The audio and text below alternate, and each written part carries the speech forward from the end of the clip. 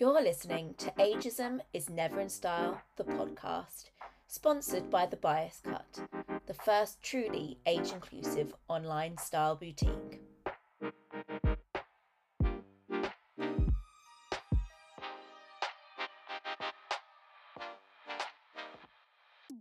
Hello, and welcome to Ageism is Never in Style, the podcast, with me, your host, Jacynth Bassett, founder of Ageism is Never in Style. Launching a podcast has been a bit of a long time coming for us here at Ageism is Never in Style. It's something we've been wanting to do for some time, and we've received many requests for. After all, as an award-winning campaign and one of the world's leading movements against ageism and for age inclusivity, our mission at Ageism is Never in Style is always to educate, spark conversation and ignite change at every level. So launching a podcast is a natural next step. But as we always say at Ageism is Never in Style, we don't want to just talk the talk, we want to walk the walk, which of course isn't the easiest thing to establish on a podcast, which at its core is talking. So we wanted to make sure we could create a podcast that really explores ageism and age inclusivity in a way that can inspire you, our listeners, to take action and the world to take notice. So through the lens of ageism, each episode will focus on a different topic, offering unrivaled insight, expertise and thought-provoking discussion and commentary. I'll be joined by a special guest, a highly revered expert in their field, and together we'll explore how ageism manifests across their area and industry. We'll dig deeper, we'll be asking those uncomfortable questions, sparking debate, and ultimately exploring and sharing with you how we can all collectively play a role in eradicating ageism and driving positive change. Because ending ageism and championing age inclusivity and positivity is the future. And this is the message we are here to amplify. And when we say ending ageism, we must be very clear what we mean. There is a misconception that ageism is only prejudice towards older people. But it's actually any prejudice or bias on the basis of age. So any person at any age can be a victim of it. In fact, it's the only ism that every single person can experience. And whether or not we're personally experiencing it today, we should all be allies. But because of our youth-based, youth-centric society, people do typically experience it more as they get older. And due to the intersectionality between ageism and sexism, which we called gendered ageism, aging is particularly difficult for women. So these are particular points and areas we will be exploring on this podcast. So, where to start? Ageism exists throughout society. It seeps into almost every, if not all, crevice and walks of life. And what else does? The media. So that is how we're going to be kicking off this podcast. Yes, it's a biggie, but we are not ones to shy away from these topics. Media is everywhere. Wittingly or not, it is a huge part of our lives and one of the most dominant and influential forces in our society. From newspapers and magazines and books, to the internet and social media, to TV, film, radio, advertising, to this very podcast, we consume media constantly throughout our everyday lives. In fact, on average, each of us spends 13 hours and 35 minutes per day consuming media. That's approximately 85% of our waking day. So what media we consume, and more specifically the messages, information and narratives it disseminates, is highly instrumental in shaping our own thoughts, perceptions, attitudes, prejudices and biases. Which is why, of course, when it comes to ageism, it is fundamental that we look at the media. The media has the power to nurture and reinforce existing ageist stereotypes, but equally it can disrupt and drive positive change, presenting evidence and new narratives. Just take a look at Ageism is Never in Style's recent project with the charity Centre for Aging Better, where we found that 55% of women over the age of 18 said the way women are portrayed in the media makes them feel bad about ageing. So in response, we created the first series of free editorial style stock images of women over 50 to improve authentic, real and positive representation of ageing in the media. And since its launch earlier this year in June 2023, these images have been downloaded over 55,000 times and continue to serve as a blueprint to inspire others. So we must assess the media's role in driving ageism and our relationship with it. And this is key here because this is not one-sided. There is a dual reciprocal relationship between the media and ourselves because the media affects and reflects our views. So there is a mutual role and responsibility here in disrupting ageism and changing the narrative.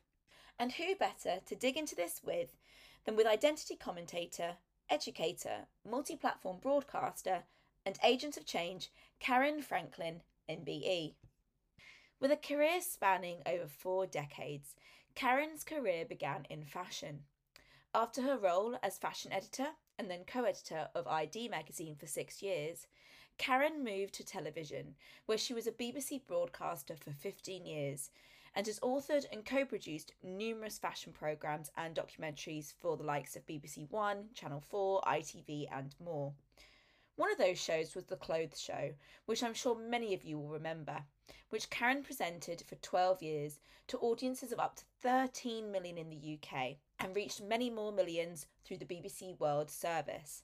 But Caryn's interests have always extended beyond straight fashion, with a particular interest in the politics of image, self-esteem and identity. Delving further into these issues, Caryn has worked on projects involving refugees in battle zones, garment workers in free trade zone slums, with mental health experts and MPs and government ministers.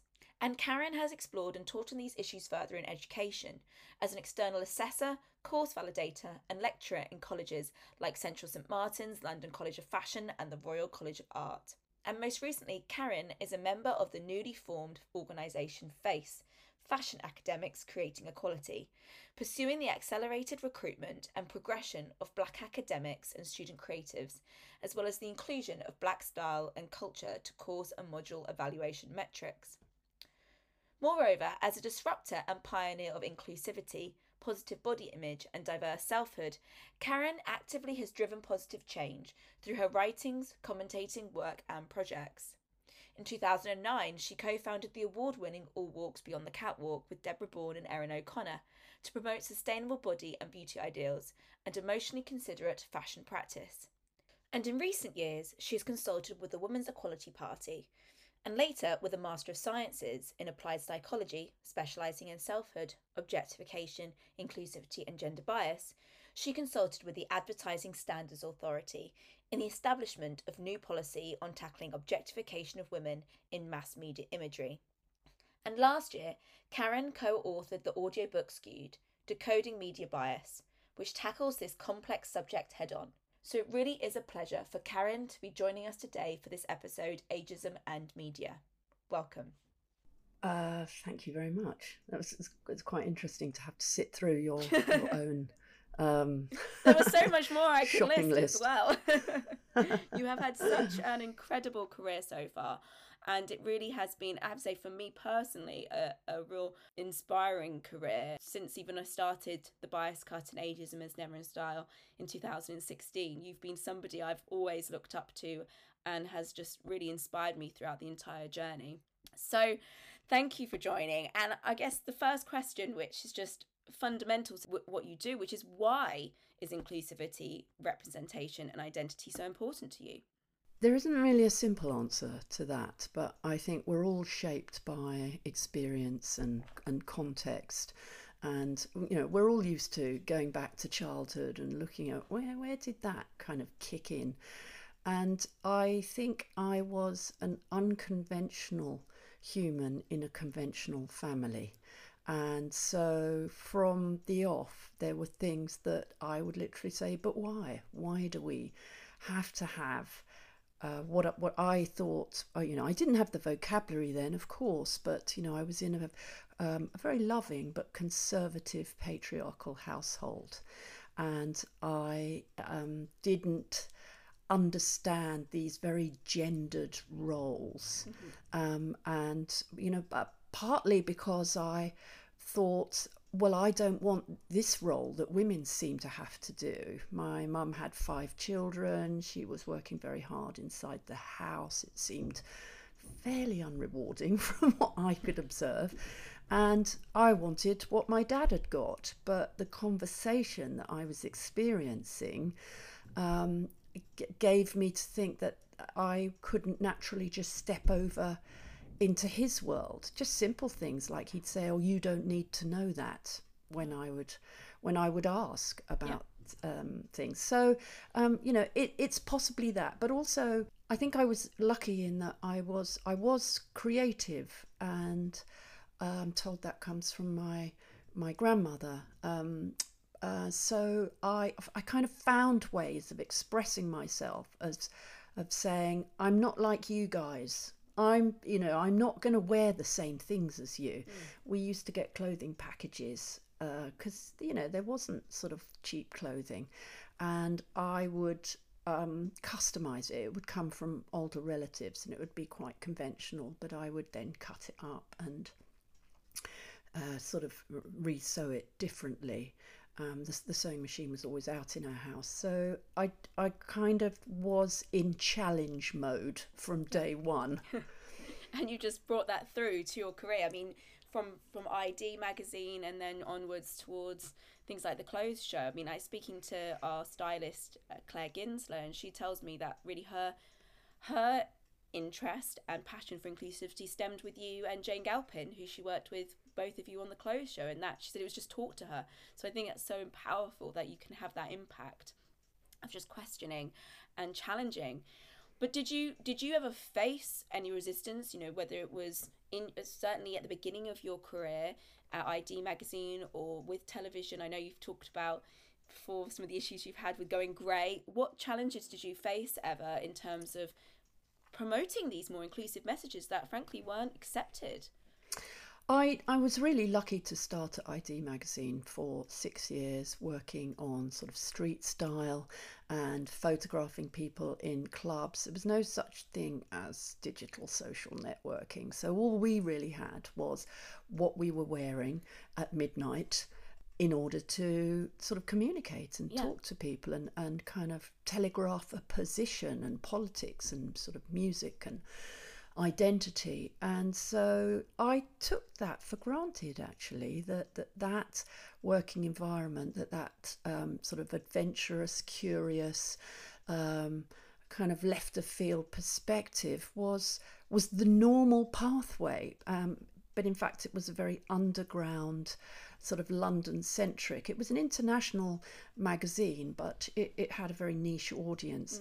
And then later I would find myself going completely overground and sort of kind of trying to find my place at the BBC, presenting on a very primetime mainstream programme. So yes, there were some challenges. I would often feel that there were things I wanted to say, and they would have to be softened and dampened down and made palatable for a wide audience, and I didn't see why that was the case. I'd often say, I just feel like you're taking my teeth out. It's like I can't bite. You're making sure that I'm not challenging, not causing any potential offence or controversy. Yes, that's very true. On other levels, I did find some members in the team to be equally supportive, wanting to empower. So Jane was an early comrade in arms, for want of a better word, really, where we'd go, but why can't we have this and why can't we do that? But I think inevitably with everyone, there is always going to be challenge. There's always going to be obstacles, and it's about how you navigate round or through that obstacle. So in many ways, early situations in which I felt that we were operating very much through a lens of, well, this is how we do things here. This is how we think about fashion. We're the BBC. That I kind of had to find new ways of tackling things. So, one example was appearing pregnant on TV. Yeah. You just didn't see that in those days. And that was in your early 30s, is that right? Yes. Yeah. Yes, it was. So that's quite some time ago now. That's 30 years ago. There wasn't maternity wear. So I obviously kind of was able to style myself in such a way that meant I could still appear as me. Yeah. But I was mostly filmed Head and Shoulders then at that point. Right. And so that, it wasn't until I said, but why am I suddenly being, we're not seeing what I'm wearing, what I'm doing. That was one example. And another one was,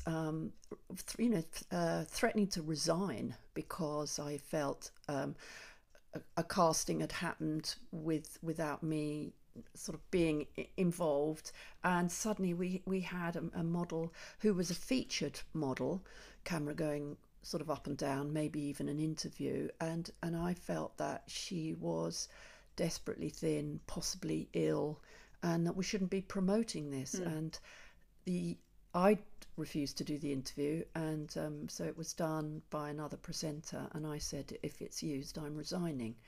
And it wasn't personal against that young woman, but I also knew that I had so many young women tuning in, and we would be endorsing the optics of her body. There's been a lifetime of internalization of sort of body and beauty ideals as promoted by our media, which also contains male gaze. Although, I would say fashion had its own weird gaze, deep fashion gaze, the sort of edgy alien body. That's a whole different broken doll kind of look. Yes, conversation. And so, we've often been exposed to these ideals for decades, and it doesn't surprise me at all that older women find it hard to break free of those. Exactly. And actually some people, we often have people say to us, why do I feel so low? Why do I feel so invisible and irrelevant as I get older? And I say, well, you see, talking about earlier in the intro about the amount of media we consume every day, if these messages are constantly telling us subconsciously that this is the way you need to look, and in terms of age, youth is preferable. You've got to be pretty thick-skinned to be able to resist that. I think what's very interesting is, I'd say in the last 5-10 years, age has finally become a bit more topical. It's a bit more included in the diversity and inclusion conversation. Why do you think it has taken so long? Because you're talking about body image, and that's been a topic, particularly in beauty and fashion media for decades now. Why do you think age has been so late to the table? I think there's lots of reasons for that. I think that working women now have gone through changes themselves and stayed in the workplace. Mine is amongst the first generation to have felt entitled to further education and maybe to have taken it up, and to have then expected to work through pregnancies, maternities, to advance, to deliver commitment to work, as rather than it fits around the edges of childcare. And so we've gotten to a stage where we're recognizing the appearance bias inherent in the workplace because of aesthetic hiring and presentation of women, the restrictive clothing, the heels, the makeup, the expected to remain and maintain a youthful presence, which can include hair dyeing, so that women have kind of looked around and gone, well, hold on a minute, I've got all this experience, and I'm now seeing that I'm of less value, and studies certainly back this up. I even did a piece on Newsnight with Kirsty Walk, who invited me to talk about choosing to go grey, and she interviewed me with a grey wig on, and kind of noted that had she gone grey, as you know, we sort of made up a thing there and then which we called newscaster bias, because you know, authority and wisdom and rank can be shown through grey hair, but only men are allowed to inherit that. Women must always show that they haven't given up pursuing. There was the Canadian presenter last summer who was fired maybe because she went grey. Lisa LaFlamme. Yes, that's right. Yeah, and the Dove launched the Keep the Grey campaign off the back of it, didn't they?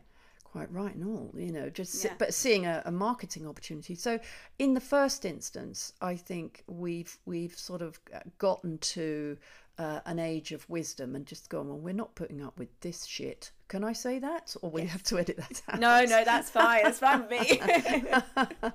I think also we now have social networking, so we have that kind of vocal platform, and that means that we can feed back to brands our opinions. Right. And we are a growing demographic, so there is a power in just using our voice.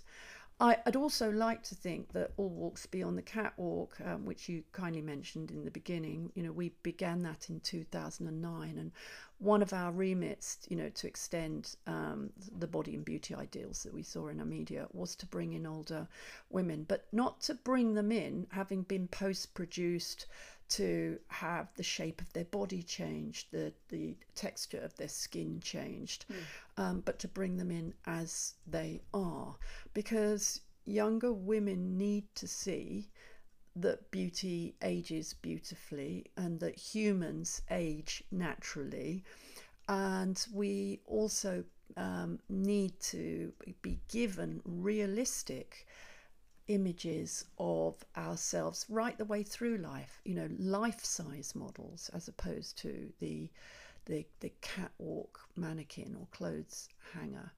And again, you know, for me, just as important is we can't just be seeing white women get older. Yeah, absolutely. We need to be seeing you know, all races and ethnicities, and we need to see that beauty and how it changes. So I think there are other debates as well as aging that are moving forward our understanding of human experience, and that's one of the things that I think is good for us all to know, that when we are challenging perhaps a niche area because it's something that we have more knowledge about, we're not just making it better for our community, we're making it better for everyone. One example I give sometimes when I'm talking is having challenged the Advertising Standards Authority on the sort of presentation of women once they did their overhaul, and it was relaunched with more let's have a think, higher standards for want of a better word, but you know, recognizing that they couldn't portray gender stereotypes. The first people to benefit were men, because the first ad that was removed as a result of people saying this is a male stereotype was the stupid dads kind of ad that had two guys putting their babies on a revolving food kind of conveyor thing in a restaurant. Because the father doesn't have a clue what to do with their child. They're clueless about parenting, apparently clueless about cleaning, house cleaning. They don't know how to talk. They've got their head stuck in a newspaper. Those are all advertising stereotypes that we don't want to see any more of, but it came because women were being vocal about female stereotypes. It's so interesting because we posted a reel the other day on our Instagram, which has gone viral. It's had, I think, about 2 million views now. Oh. And it's created by Caryn City, and she's a photographer. And what she did was she took pictures of male celebrities that are roughly at around 50. And she said, what would it look like if we photoshopped them the way we photoshopped women or celebrities around 50. And I think in particular she was referring, for example, to the recent Vogue cover, you know, with the supermodels, which were very heavily photoshopped. And what's been particularly interesting is the debate and, frankly, arguments that it sparked in the comments. And it's in a way, it wasn't meant to be pitting women against men. It wasn't meant to be saying, men, this is your fault. It was about looking at gendered ageism and the way the media and we engage with it. But interestingly, a lot of the comments have turned into stop blaming men for your problems, and or women having to go back at men and saying we need to give you these problems. It just went down this rather vitriolic route. But I thought it was quite interesting how it did raise these questions, and how it's one of the things that kept coming up is, well, it's women's fault for reading these magazines in the first place. It's women's fault for consuming these magazines. And then there was the whole conversation about don't women lead the magazines, so it's them who want the photoshopping, which of course is it's such a complex conversation. But there is that dual relationship, right? Is it the magazines and the media that's wanting to constantly airbrush women, particularly as they get older, or is it do we want to see that? I'm going to sort of broaden it, because it is a complex question, and sort of take it to a bit wider, and just sort of bounce off the first point that you introduced, was there suddenly being a binary conversation. It's them against us, or vice versa. And I think what the human brain does when because it's looking for simplicity, is it can't hold a spectrum of ideas and opinion. Right. It wants a yes, no, right or wrong, left, white, boy, girl. It doesn't want spectrum. And so what often happens is that people automatically think, well, if you're against this and I don't seem to have a problem with it, or I'm not represented here, then you must be, maybe you're against me, right? Because I'm not against it. Sure. I haven't even thought about it. I think we're in a space where if we could come together as humans in the centre and say, all of us have internalised bias, all of us have internalised kind of harmful stereotypes that we play out our understanding of what it is to be human using those, and actually, as you know, maybe we'll talk about later, we've personally got to do some work on ourselves. But starting a conversation saying, yeah, this is interesting, isn't it? What would it look like if this happened to men? I'm all for, because that's male privilege, that men get to see themselves age naturally, and that women learn from about 24 or 25 that they better start buying expensive skin creams. Oh yeah, I started getting the ads at about 24. Suddenly it was all the anti-aging ads started popping up on my feeds, and that you're told, aren't you, that you start getting almost paranoid with it. Yeah, that you're not trying hard enough to look after your skin. And one of the things that I'm sure many women my age would agree with is that the older you get, well, okay, I say this from a personal perspective, the more deaf I am to those kinds of triggers. Yeah. Because I know in a way that all of the brands have to move in on young women who are, to a certain extent, because of their beauty, very focused on it. Whereas as you get older, your body changes, you prioritise health. Yes. When you're young, you're indestructible, so you're focusing on the veneer. I personally have found ageing extremely liberating and sort of the best adventure to be on, but I can say that from the privilege of health. Yeah, yes. I think that's what, for me, is so important as well then about in communicating those messages to younger women. And as you said earlier, that's why it's not just about you and your peers being empowered by these changing of narratives and these new messages is actually so influential and impactful to other people and younger women. And I think that, you know, I say this often, is that younger women are wanting to be inspired. You know, we're living in a pretty bleak society, right? And we, you know, we want to be looking up, we want to be seeing futures that we can look forward to, and we can be inspired, to become these women. And, you know, and it's exactly what you say about internalized bias. I always say to people, you know, I have it, you know, I work in this space. I still have internalized ageist biases. And, you know, I'll admit, you know, when when somebody said to me when I was about 25, are you going to get Botox soon? Because my friends are, you know, you start going, oh goodness, should I? And it's hard not to absorb these messages. And then you say, if you've got the media telling you, you've got all these anti-aging creams, and we all know about them using, you know, a 25-year-old model to promote an anti-aging cream, it starts making you feel like, oh, maybe I need to take these, you know, care about this more.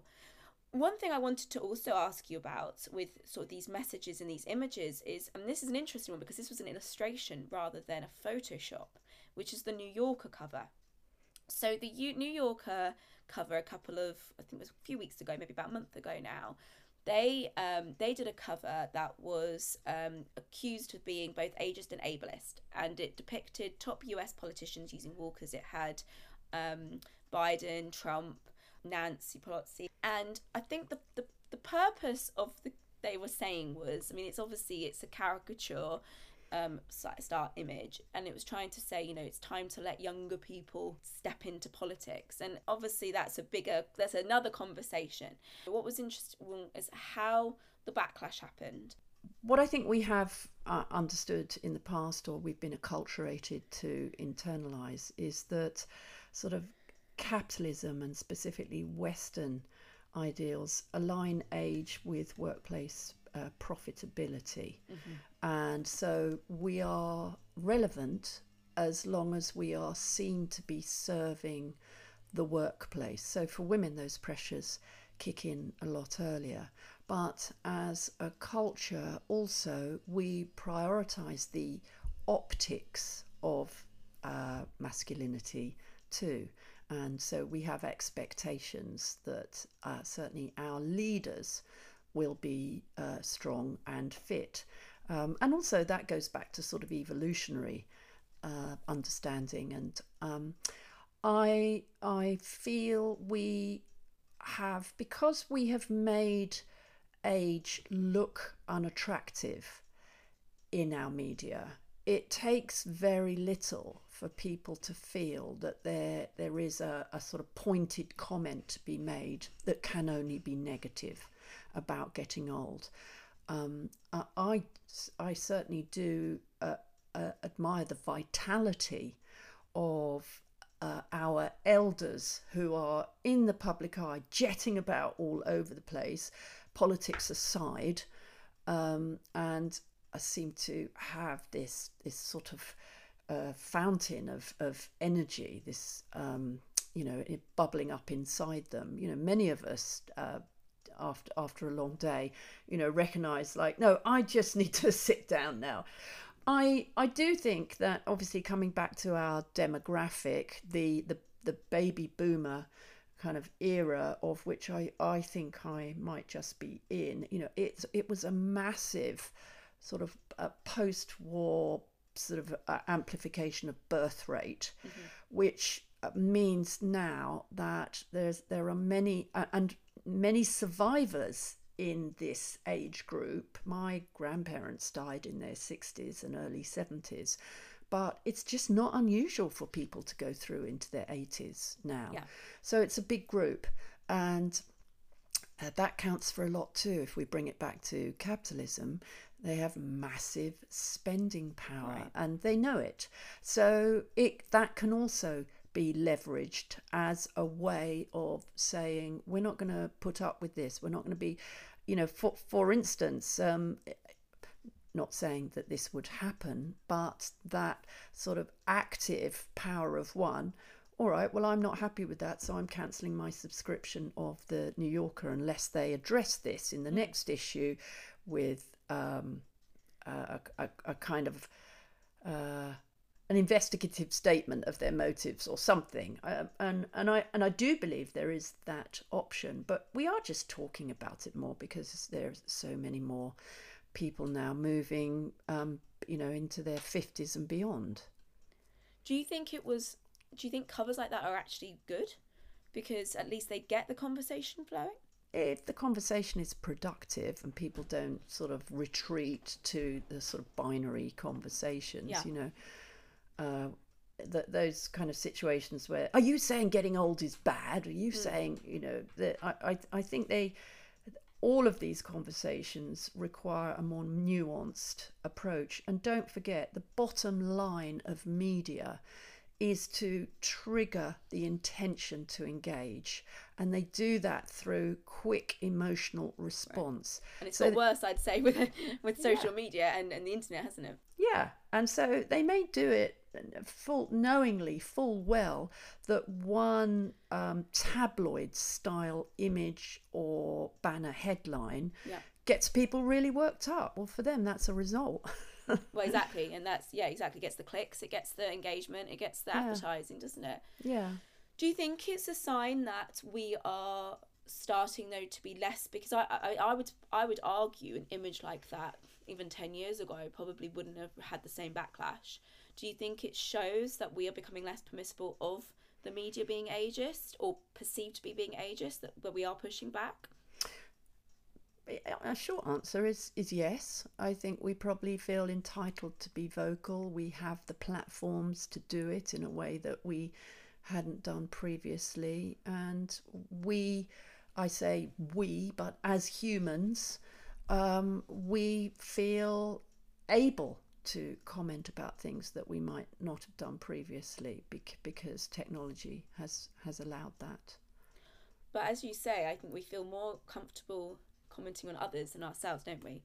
I think this is where then our own relationship with the media comes in, because we're very ready and quick to point fingers and judge and accuse others. We're less reflective on ourselves. We have these messages embedded within us. I mean, that's with ageism, it's shown that stereotypes, we absorb them from the age of 3, and there was a recent project that's been in New York, which is they're going to start teaching about Disney villains and how to stop how those messages, and I know you've talked about Disney as well, and the narratives they feed us.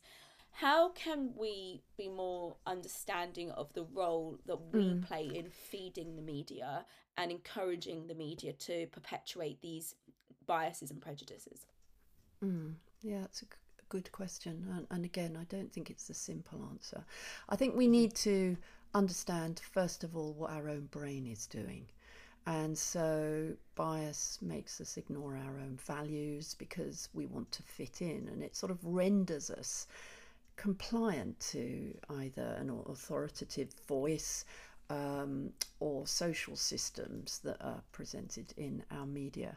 So when we internalize this, we're also perpetuating it, and it is about calling ourselves out because it happens in our unconscious world.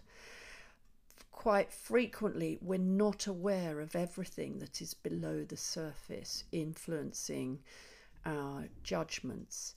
So we're also attracted to things in the media that might show something that is dramatic, or I bet the Daily Mail gets its most kind of clicks on things and you see them all over the internet when you're searching for things. Look how these celebrities have aged then and now. I'm curious of those, and I'm saying to myself, this is interesting, Caryn, isn't it, that you want to follow this through? I am curious. I think also there is natural curiosity. Some people are lucky enough to have good health or good genes. They do age better than others, and I'm curious as to who did. I'm inevitably curious as to how many women felt they had to pump a load of chemicals into their face, and who didn't do that, who resisted. And so I think if we decide we're going to take control of our unconscious world, there's a sort of, there are certain things we can do, but if we're going to have a new vision for ourselves, we also need new lenses, because we are in a system that incorporates male gaze, very much the presentation of women in service to male gaze. Am I sexy enough? Am I shaggable enough? And that's just in women's wear advertising to women. You know, I'm looking sometimes at ads thinking, why is she looking at me like she's asking me to come to bed, shag her, get on top of her? You know, oh yes, of course she's looking at the male photographer who thinks it's all about him. And the female audience is discounted by the male art directors who also think it's all about their gaze. So these are perspectives that have shaped us. Straight gaze, white gaze, all of these things have shaped how we've begun to see our world. And so we actually then have to decide that we're going to become more conscious of our thinking and unpick it, which can feel it can feel a bit like hard work, actually, because the brain just wants to make really quick decisions. But it comes down to holding ourselves accountable for the role that we play, for, you know, the way that we perpetuate things, maybe just in our kind of personal space, where we might complain about wrinkles to a friend. Why do that? Yeah. You know, we might complain about body shape or type.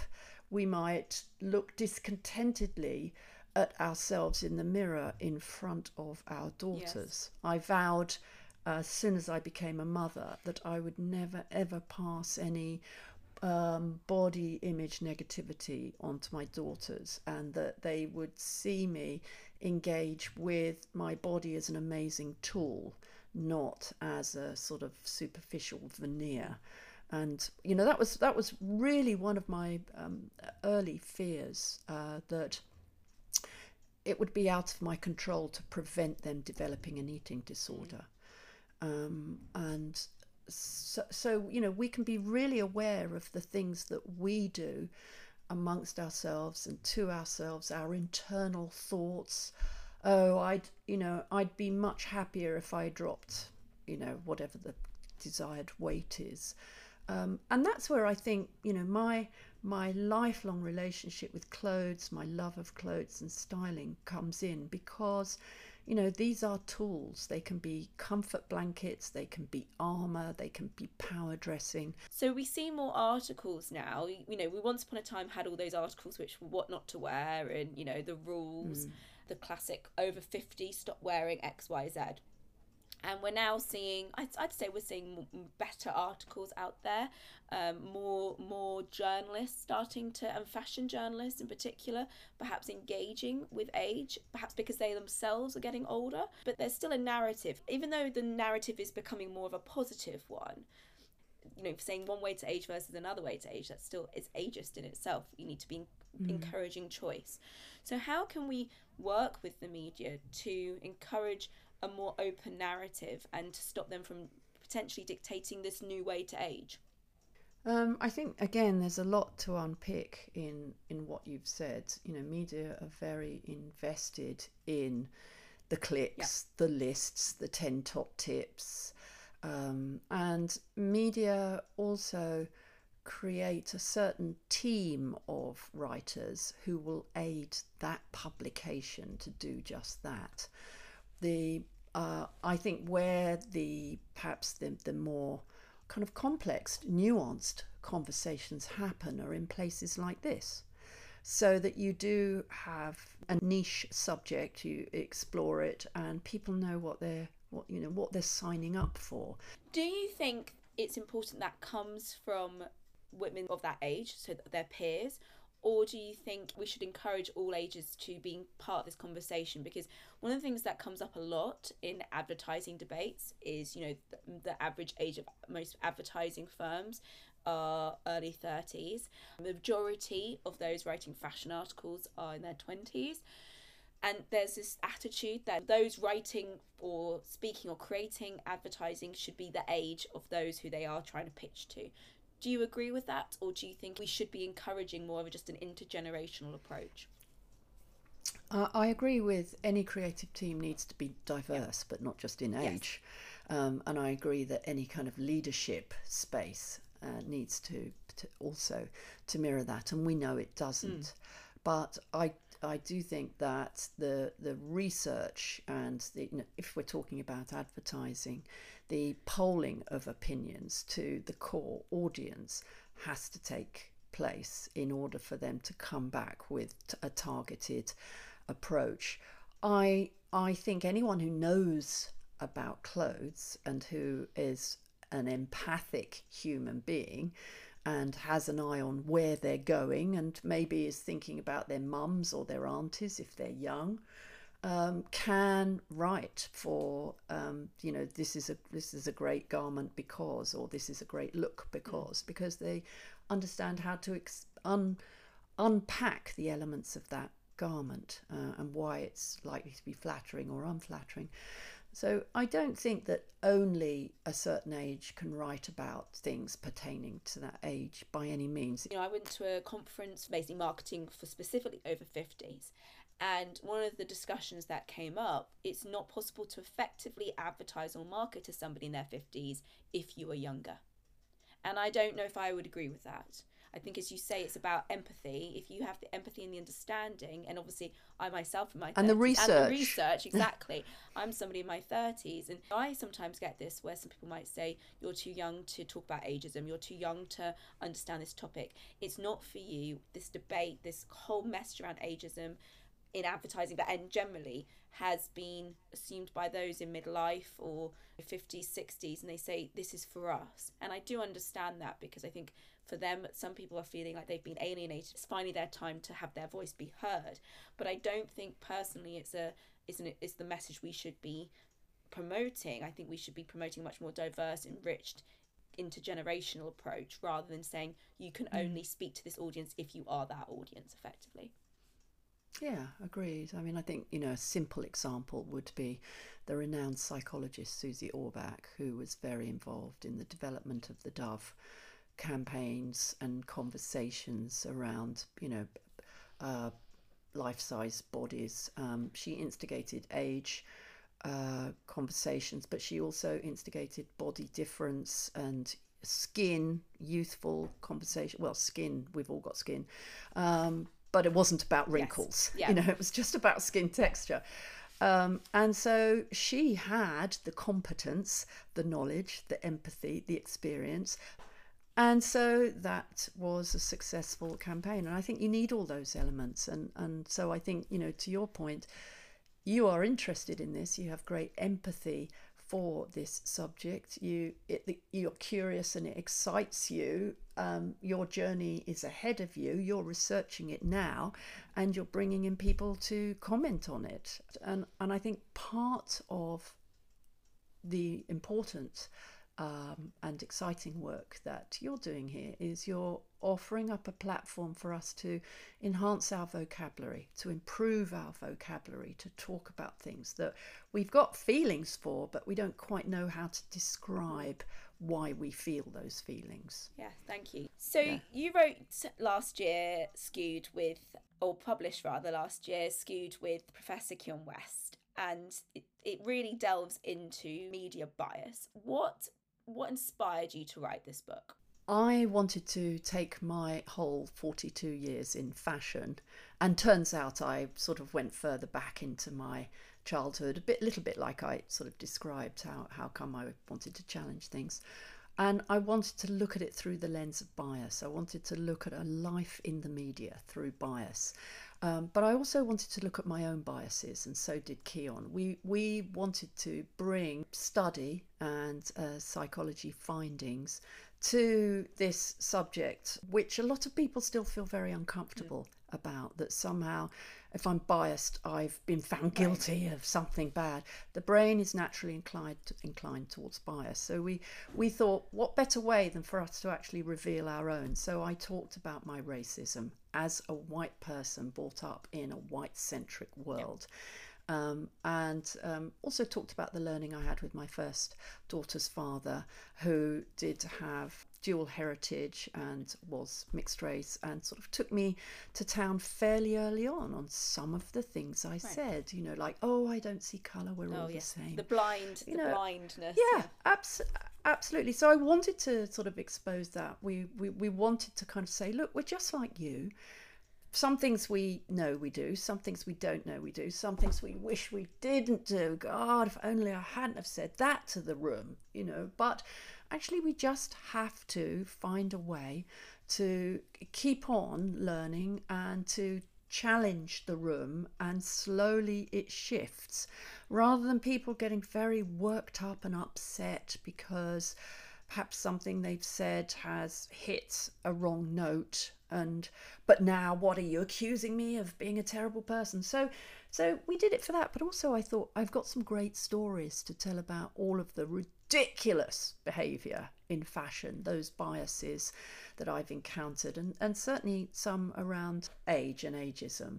But I've got some lovely stories to tell as well about the power of clothes and the power of one, and taking challenge forward, and fashion being an amazing platform to do that with. So that's why we wrote it. And how's the response been? Have you found people have really been, you know, engaged and inspired with it, or has there been people who have struggled with it?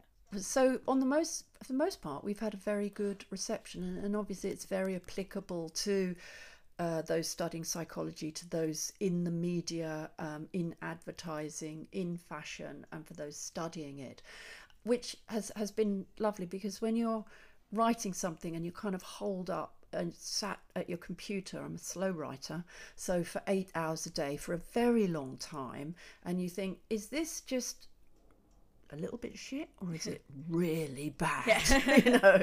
you know, you've got no idea until readers actually say, this was really useful. Yeah. You know, I'd like to read a lot more, and you know, I'm going to tell everyone to read it.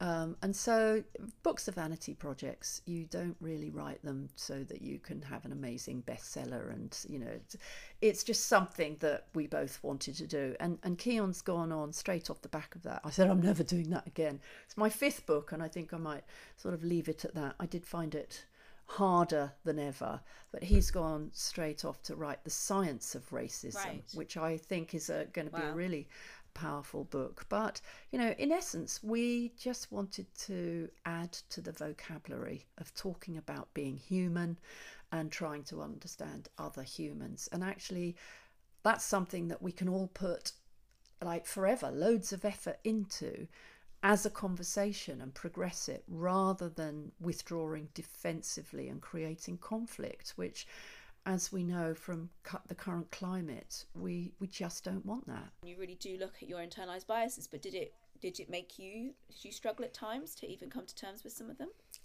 Oh yeah, there were things that I was really uncomfortable about saying, and I'm not someone who talks that personally about myself. You know, my Instagram feed is often about things I've learned and information I want to pass on, but you'll rarely see me with my hair in rollers having a cup of tea, you know, and I know some people do that quite happily, but that's not me. So I struggled with, do I want to really just out myself? Okay, yes, I do. Oh, right, then go on, I will. But even though you've done it, you think, should I have done that? Well, you know, so there was that, but also I've written books before. I wrote a novel that just literally flew off the end of the pen and did really, really well, and I really enjoyed it. This is quite some time ago. It was a joyous experience from start to finish. This one, it was just as if there was a, you know, I needed to get an electrician in because the wire between my head and my hand wasn't connected. Right. And so I'd think it, but could I write it? You know, it sort of seemed to take 3 times as long. So we could call it one long extended period of writer's block in which I eventually squeezed it out. Well, you got it out there, and I think that's you know, I think that's having listened to it myself, the audiobook, it is a really engaging and very thought-provoking, and I would definitely recommend it to our listeners as well. Thank you very much. So then, face. I'd love to ask you about. So 2020, 20. yes, you became a member of FACE, which is Fashion Academics Creating Equality. Why did you decide to join? I was invited to be part of a conversation before FACE was formed about what, I'm visiting professor of diverse selfhood at Kingston. And so as an academic, what did I want to contribute to this conversation?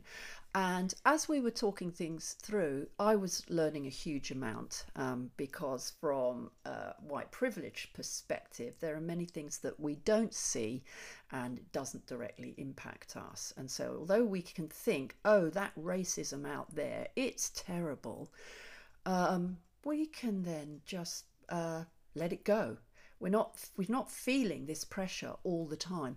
So as everyone was talking, and many of them were industry friends and colleagues, I was the magazine editor in me and the campaigner editor in the campaigner in me, because of starting All Walks Beyond the Catwalk from the ground and moving through into Parliament over a period of 6 years.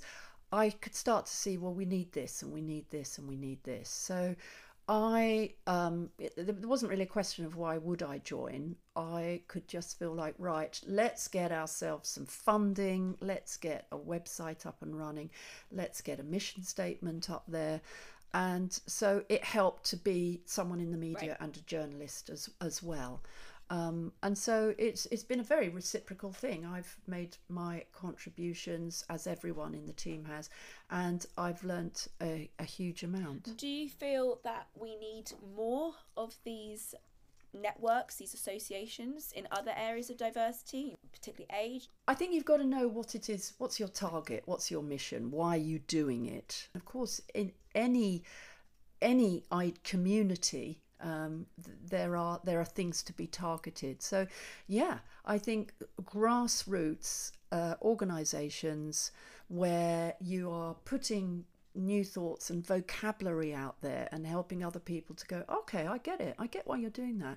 Yeah, that actually I can see how that impacts in my own area or my own institution. For sure, but not to be undertaken by the faint-hearted. Yes. You have to have, it takes hours and hours to build campaigns and to build entities. I did come out of All Walks Beyond the Catwalk after 6 years because I simply just made myself ill, because as something expands, you take on so much. You'll know that from building your own. I mean, we're not an overnight, so we've 7 years, and we say to people, this was not an overnight success. This took time getting to get even where we are now. So do you feel, this is a big question, of course, but do you feel we... Is this the big one? This is the big one, right. So do you feel we are on a path to lasting change and impactful change around ending ageism? Do you think the media and fashion are actually listening? So I'm tempted to say that when I was a young woman and I was introduced to feminism, I thought we were on a path to equality. And then a little bit later on, I started to see in the 80s men wearing makeup. And very early on, the big hair, the incredible eye makeup, and ordinary guys wearing it. And I thought we were on the path to gender equality. And I started to see various things. I made the mistake as a teenager of seeing Margaret Thatcher, a gender revolutionary, whatever we think of her appalling politics, still take the seat. I thought we were ready for gender equality. So I'll just say I'm old enough. There's nothing better than I'm old enough to think that sort of going, oh yes, categorically, is not the answer. What I do think, though, that helps this shift is that there's money involved. Right. And this is a society that is linked to the engagement with money. It is dependent on getting things right so that money changes hands one way or another. So we have that in our favour if we are not mindless consumers, but active citizen participants, and we vote with our purse. Yes.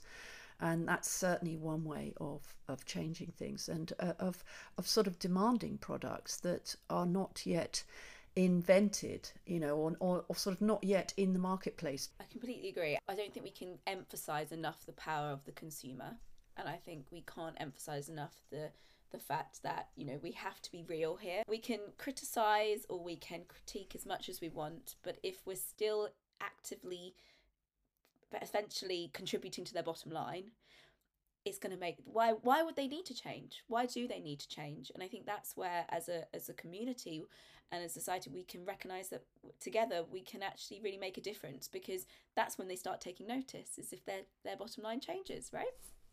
Correct. What does, this is again a very big question, but what does ending ageism and a true age inclusivity look like to you? On a really simple sort of answer right back to you is, diverse identities included within the thinking, the teamwork and the leadership, so that at every stage there is consultation and lived experience put into the end product. Absolutely. It's about being embedded in, we always say embedded in the DNA of yes. Of what you're doing. Yeah. And finally, you call yourself an agent for change. How can our listeners be an agent for change? Well, let's bring it back to the power of one again, which is, if you thought, oh my God, there's massive stuff out there, how am I going to change this? It's about what you can do to shift your own behaviour, your own conversation, and the people that you interact with, not necessarily letting something go by without saying, it's interesting that you think that. Could we talk more about it? I think we can all do that within our own space. And of course, pick your moments. Yeah. Pick your people. There are some people where they're just not worth the energy. Just don't go there. There are some situations where, to take that on in that way just simply might not be possible financially or otherwise. But I think for us to go, somebody else had better sort this out, and I'm just going to complain about it, we're never going to get anywhere. I couldn't agree more. Well, thank you so much, Caryn. It's been an absolute pleasure. Thank you. It's been a pleasure to chat to you, Jacynth. And thank you for listening to this very first episode of Ageism is Never in Style, the podcast. In the next episode, I'll be joined by renowned actress Judy Graham as we tackle another big topic, ageism and acting. Yes, we're going to be talking Hollywood, how age is so often the silent killer of acting careers, particularly for women, and how we can address this. So please do subscribe so you don't miss it. And until then, I hope you enjoyed this episode and have been inspired. Remember and have faith in the power of one, because it adds up. And together we can really make a difference, both in terms of demanding a change in narrative by the media around ageing and with regards to our own relationship with it. It may take time and it will require effort. But as they say, all the best things do, and ending ageism is absolutely worth it.